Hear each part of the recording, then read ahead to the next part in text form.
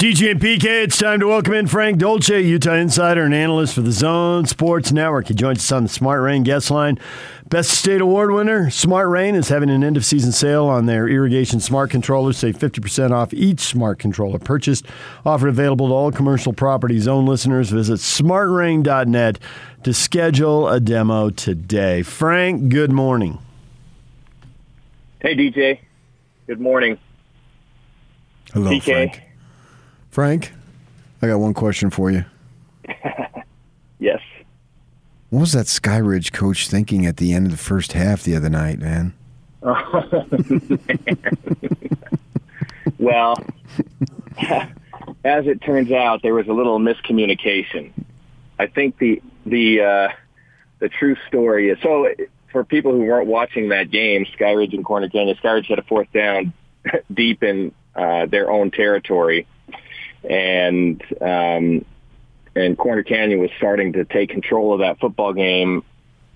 Skyridge needed to make something happen. So on 4th and long, in their own territory, they decided to go for it, at least make it look like they were going to go for it. And so they started doing a hard count. Well, all of a sudden, here comes the snap, and the Skyridge quarterback rolls out and throws it out of bounds. And, Oops. and turn the ball over on downs.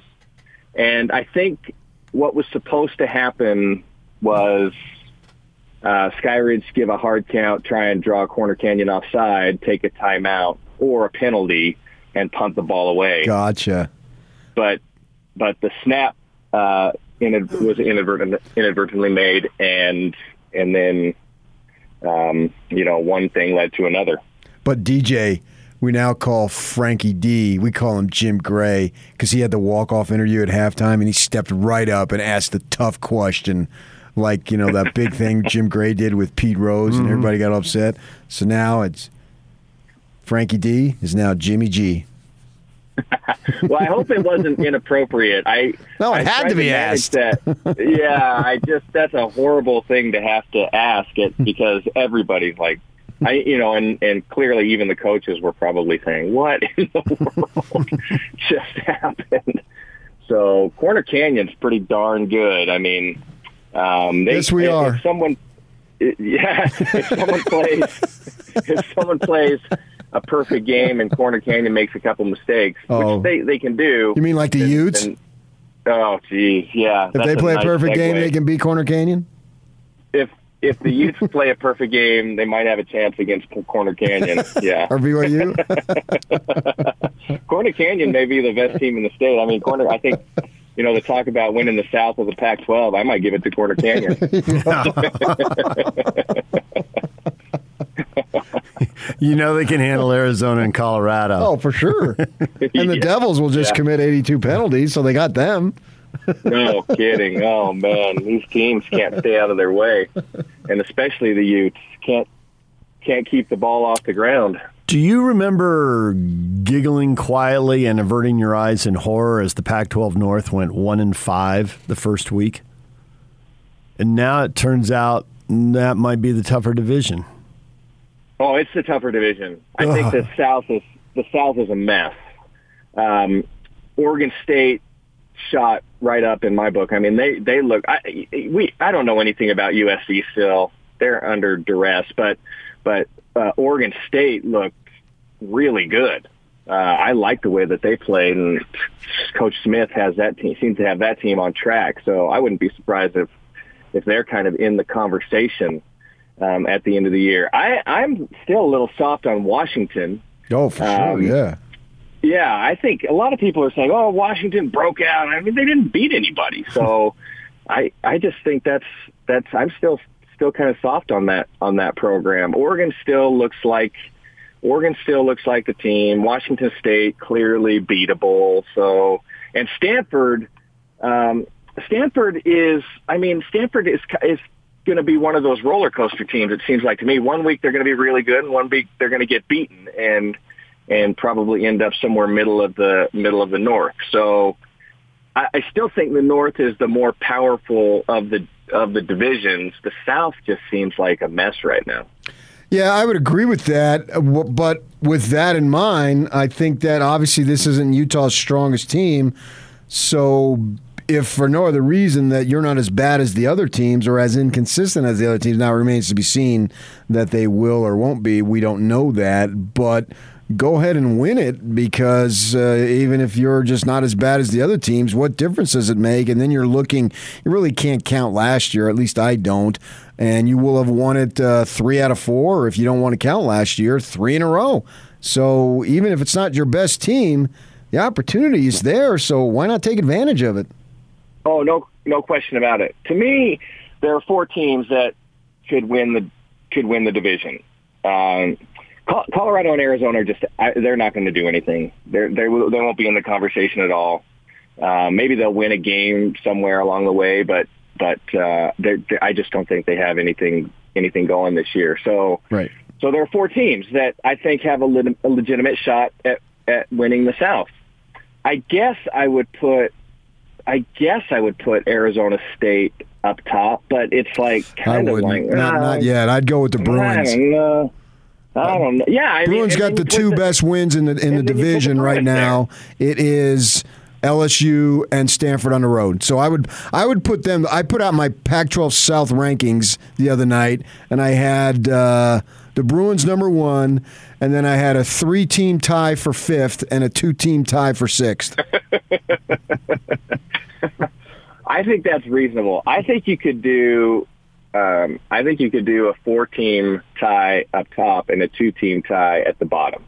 I mean, I think you could figure like those 4 teams. Anyone can win the division out of those 4 teams.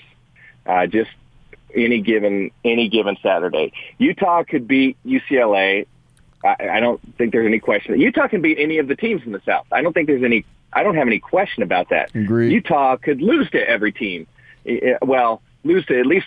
They're not going to lose to the bottom 2 contenders, right?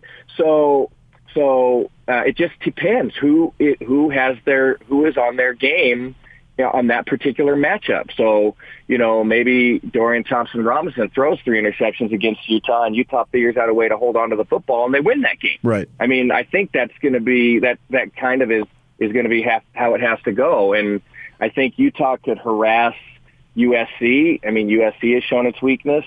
Arizona State, kind of like you said, shoots themselves in the foot. So maybe you just have to wait around until they make a mistake, and then you just take advantage of it. Right. So, but Utah's in the same boat. I mean, Utah could put the ball on the ground 3 times, and then be bad at the line of scrimmage and get pushed around a little bit. I mean, they've shown that. So it's just the South is really funny this year.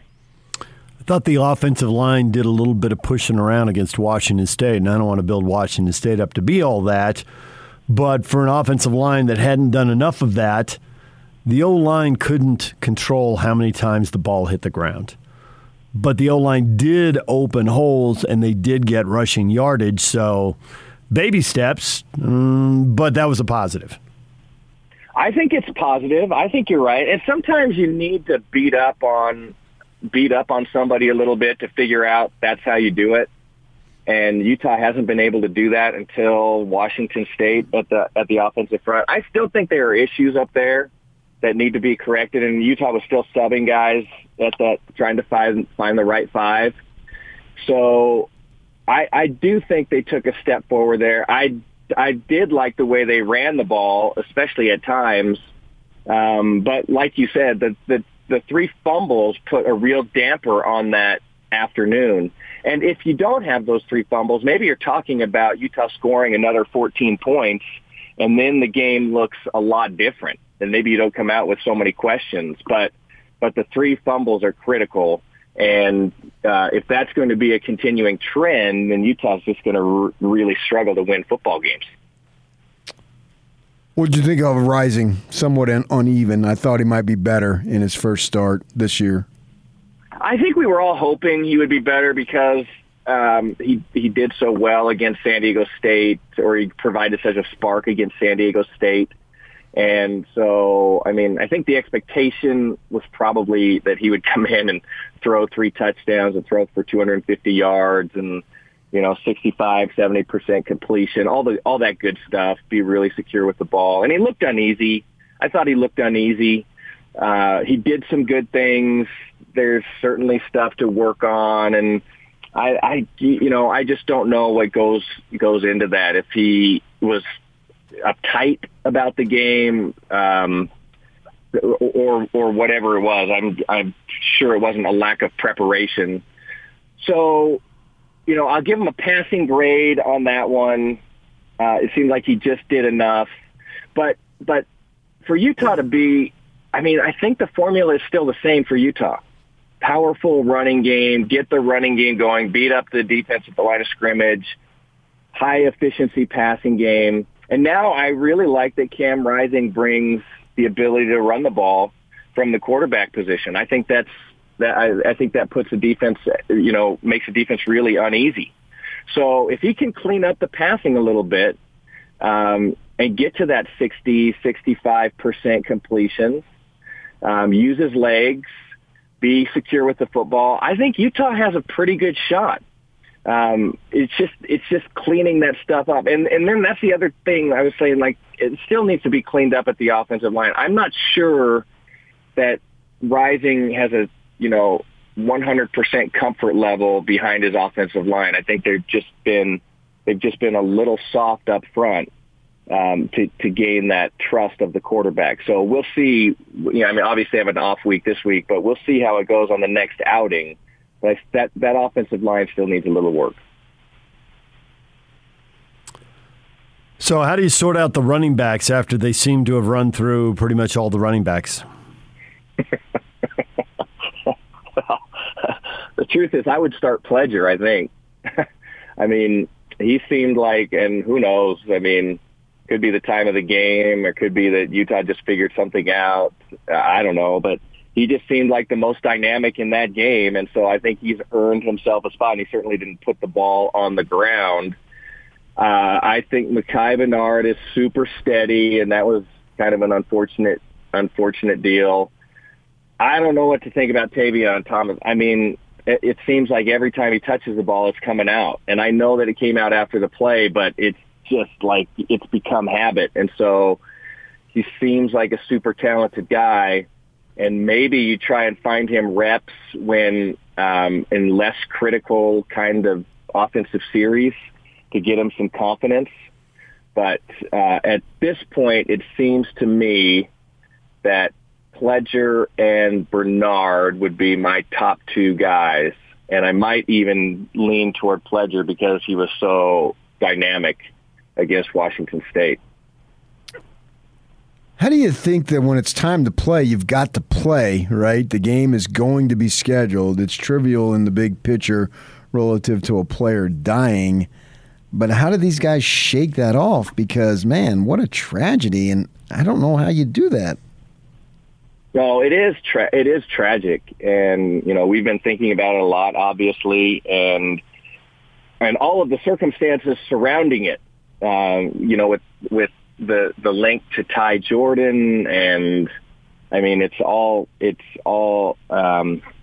just strange and tragic, like you said. So, but I think that these guys, to be in the middle of a team, in the middle of a season, in the middle of a team atmosphere with all of your guys around you, I think that's going to be really helpful for all of those guys to work through all of this, whatever they're going through right now. And guys will manage it differently. But if I had to manage something like this alone versus managing it with 85 or 100 other guys that I'm pretty close to, I think I would rather have a group around where we could work through it. And so, as tragic as it is, this may be the best case scenario for the team to work through something like this and try and figure out how to move forward appropriately and honor Lowe and his memory and figure out a way to manage the rest of the season. It's just a horrible, horrible situation, and it just kind of hangs all over you. I was in a situation in high school when there was a player on an opposing team who had a heart attack in the middle of the game. Right at the end of the game. They called the game, and he ended up passing away. And, I mean, that's just something that it just hangs on you for the rest of the year. I mean, it's really hard to shake that. But to have a bunch of other people who are going through the same thing around you seemed like it was pretty helpful. Frank Dolce joining us here on 97.5 and 1280 The Zone. I want you to address the question of the day. BYU's joining the Big 12. We don't know if they're going to have 8, 9, or 10 conference games. I would guess 9, but there's an argument for 8 and 10. Should they continue to play Utah and or Utah State? What do you think? Well, I'm always a fan of the in-state rivalry, but I like to see Utah play BYU, and I like to see Utah play Utah State regularly. I like those games. I think those are fun games to be a part of. So yeah, I'm in favor of it. But I also don't feel like if one of the teams takes a year off or wants to schedule something else for a year or 2 years or whatever and take a break, that doesn't bother me at all. Like I'm completely indifferent about that. I don't understand the rivalry craziness that you have to play every year, and if you don't play, then you're ducking somebody or whatever the argument is. I feel like the rivalry games and the in-state games should be regular occurrences, and maybe you only take a 2-year hiatus at the most. But if there are other circumstances that arise and you have an opportunity to play somewhere else or someone else or something that's meaningful for the program, then by all means, go do that. And then we'll you start up the rivalry game when it's appropriate or the in-state game when it's appropriate. So I like it. I think it should be played regularly. I have no issue when it's not played. Frank, we'll leave it right there. We appreciate it. We'll talk to you again next week. Hey, great to talk to you guys. Yep, have a great week. We'll talk to you soon. Frank Dolce, our Ute Insider. Hear him on all the shows all week long right here on 97.5 and 1280 The Zone. Dylan Cawley, former BYU wide receivers, coming up at 9 o'clock. Stay with us.